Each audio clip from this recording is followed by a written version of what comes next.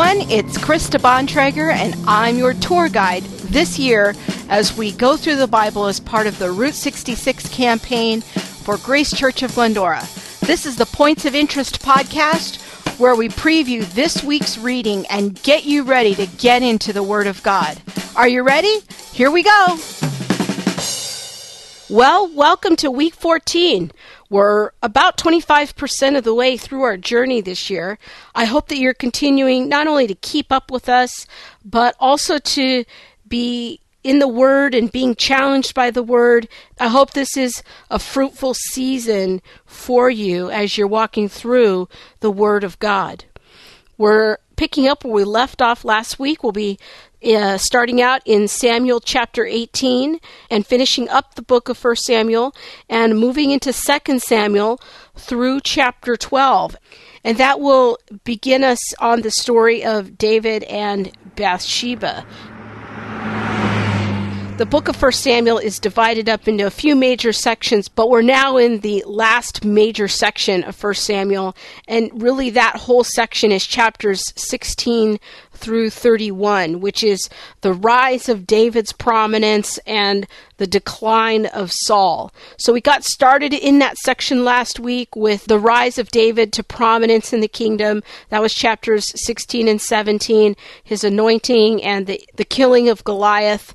And now we're picking up the story this week in chapter 18, where Saul begins to become jealous of David.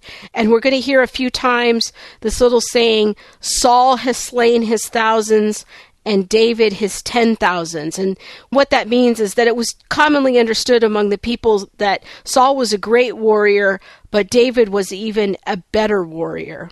So then when we get to chapters 19 through 23, we see Saul beginning in earnest to go after David's life, and he attempts to kill him in chapter 19. Jonathan helps David escape after that, and then David kind of prepares for Saul to be chasing him. He hides his parents. He arms himself at Nob. All of those things that are happening in chapters 21 and 22.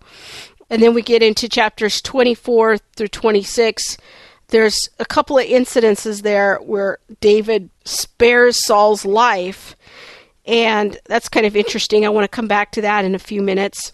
And then finally, the book of 1 Samuel wraps up in chapters 27 through 31, where David is in exile, and he's fleeing the Philistines at this point.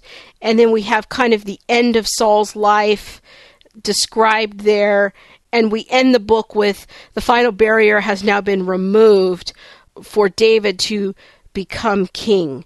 So that's kind of the major movements of the text at the end of 1 Samuel and how the author unfolds the story of David. Now let's go back and hit a few highlights. I want to point out a few things here. In chapter 18, we see the rivalry between David and Saul begins to spring up. And I do think it's interesting to note that in chapter 18, verse 10, and then later in chapter 19, verse 9, both of those places make the interesting statement that Saul is being oppressed by an evil spirit that is sent from God to kind of torture him. You don't get a lot of details there of what's happening, but definitely the Lord has set his face against Saul and for David. And that's really what the author is trying to tell us there. And then we're going to see how that rivalry is going to play itself out.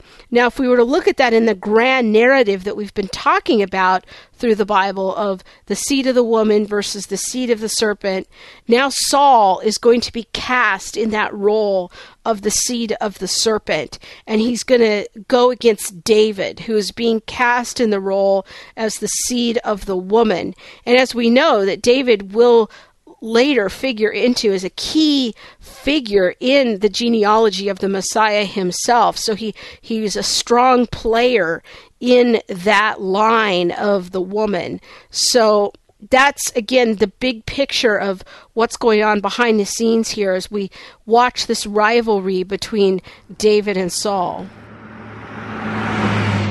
I want to take a few minutes to talk about chapters 24, 25, and 26 because they offer such helpful insight into the issue of Christian leadership. And just wanted to offer a few thoughts for you to think about this week as you're reading. Chapter 24, we have the description of the story of Saul goes into the cave, and then what he doesn't know is that David and his men are hiding out in the back of the cave. So if you get the picture there, there's Saul. He's standing there. He's very vulnerable at that moment. He's alone. He doesn't have his guards around him. And David and his men could have easily ambushed him from behind in that moment, slit his throat, got it over with, and David would have been king because he had already been anointed at that point by Samuel, and he knew that, he was going to be the next king. The text says in verse 4, then David crept up unnoticed. But what does he do? Instead of slitting Saul's throat, he cuts off a corner of Saul's robe. It's almost like he had second thoughts there. And he was conscience-stricken for having cut off the corner, even of his robe. And he said to his men, the Lord forbid that I should do such a thing to my master, the Lord's anointed, or lift my hand against him, for he is the anointed of the Lord. And with these words, David rebuked his men and did not allow them to attack Saul. And then Saul left the cave and went his way. And we're going to come back to this theme in chapter 25 again, where there is another incident where David spares Saul's life. He sneaks up on him while Saul's asleep. David says in chapter 26, verse 9, don't destroy him. Who can lay a hand on the Lord's anointed and be guiltless? As surely as the Lord lives, he said, the Lord himself will strike him. Either his time will come, or he will die, or he will go into battle and perish. But the Lord forbid that I should lay a hand on the Lord's anointed. Now get that spear and that water jug that are near his head, and let's go. Here, once again, Saul is very vulnerable. He's asleep. And his guards seem to be asleep as well. It says that the Lord induced them into this deep sleep in verse 12. David is motivated with humility towards Saul. If you think about it, David's already been anointed by Saul. He already knows that he's the heir apparent, not Jonathan. Jonathan will not be the one taking the throne. David's the next king in line. And yet he doesn't try to take control of the situation. He doesn't try to manipulate the situation to get the outcome that he already knows is inevitable, and not even just inevitable, but God ordained. But he's choosing to sit back and let God do it his way and under his time. And how often is it that, we're in a situation where we're under corrupt leadership, but we're in a position where there's someone in authority over us who is not the most ethical and moral example of how to be a leader. And yet in this situation, here's Saul. He's not the epitome of a righteous king, and yet David humbles himself and submits himself. It's not easy. He's running from Saul. He's running for his life, but yet he always leaves it in God's hands to deal with that leader. And I think that offers an incredibly challenging example for us as God's people, that sometimes he allows corrupt leaders to stay in a position for a certain period of time. That might not be what we would like. It might not be what we would choose.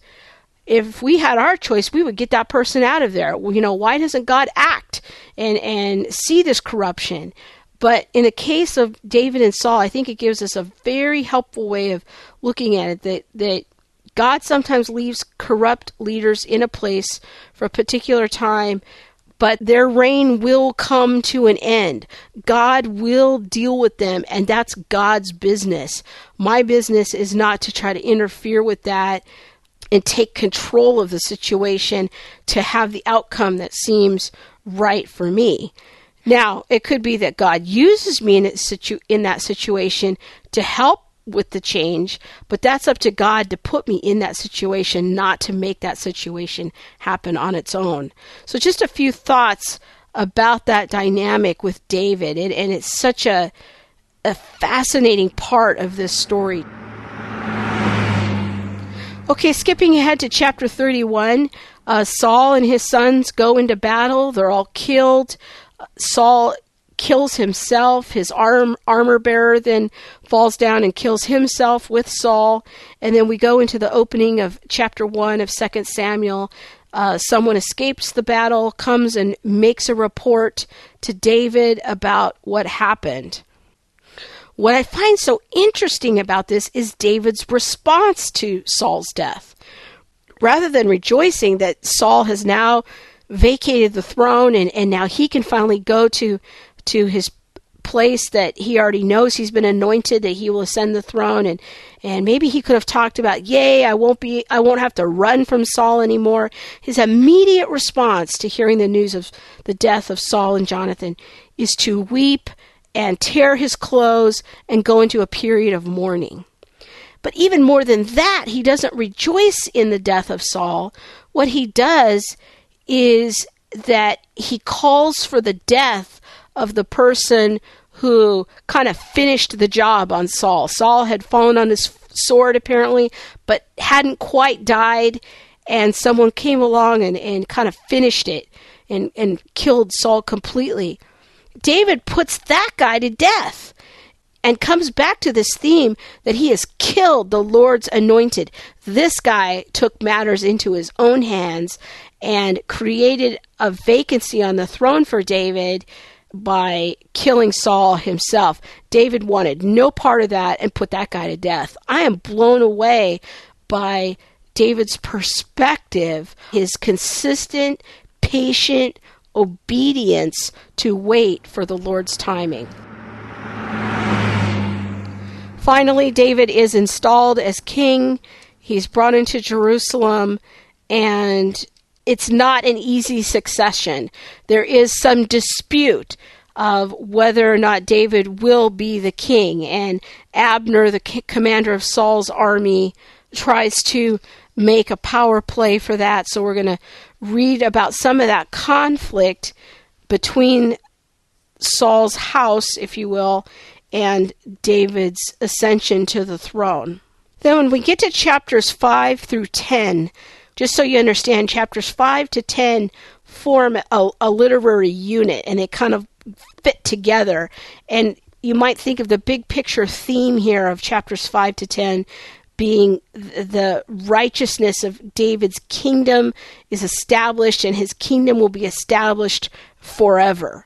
So we first see in chapters 5 and 6 David making Jerusalem his capital. He defeats the Philistines, and he brings in the Ark of the Covenant to Jerusalem.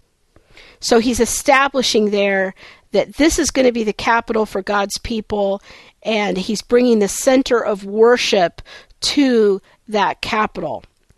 And then the pivot point of this whole story is chapter 7.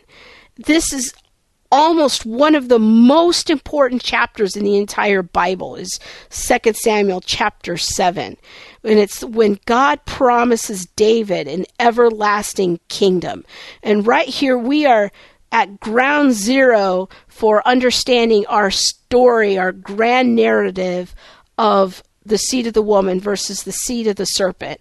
Because right now we're getting another important link in that chain, that seed of the woman will be a king, and he will be descended from a king, and he will have a kingdom that will last forever. And we saw that first alluded to back in Genesis chapter 39 and the prophecy to Judah and how the scepter would never depart from him. Now we're revisiting that theme here in 2 Samuel chapter 7. And eventually this will be fulfilled in Jesus is coming in Matthew chapter 1. So it's all fitting together. So pay attention to chapter 7. It is critical. Toward the end of the week, we'll get to chapters 8 through 10, and we're going to basically hear about some key early successes of David's reign, military conquests, and he goes out to war against Ammon. And so this is a nice way of saying, okay, now he's king. He's brought the Ark of the Covenant in. He's established Jerusalem as the capital. This is kind of like, you hear the president, what did you accomplish, Mr. President, in your first 100 days? We're going to round out the week with another shift. It's a literary unit of chapters 11 through 20. And all of those chapters are going to hang together. We're not going to make it all the way to chapter 20 this week, but we're going to get started. And I just want you to know what it belongs to. Chapters 11 to 20 are about David's sin and its consequences. And so we start that narrative with chapters 11 and 12 this week on the story of David and Bathsheba. Well, that's all for this week. I know we're just sort of coming off the Easter season, so I hope that you had a blessed Resurrection Sunday. Definitely my favorite Christian holiday of the year.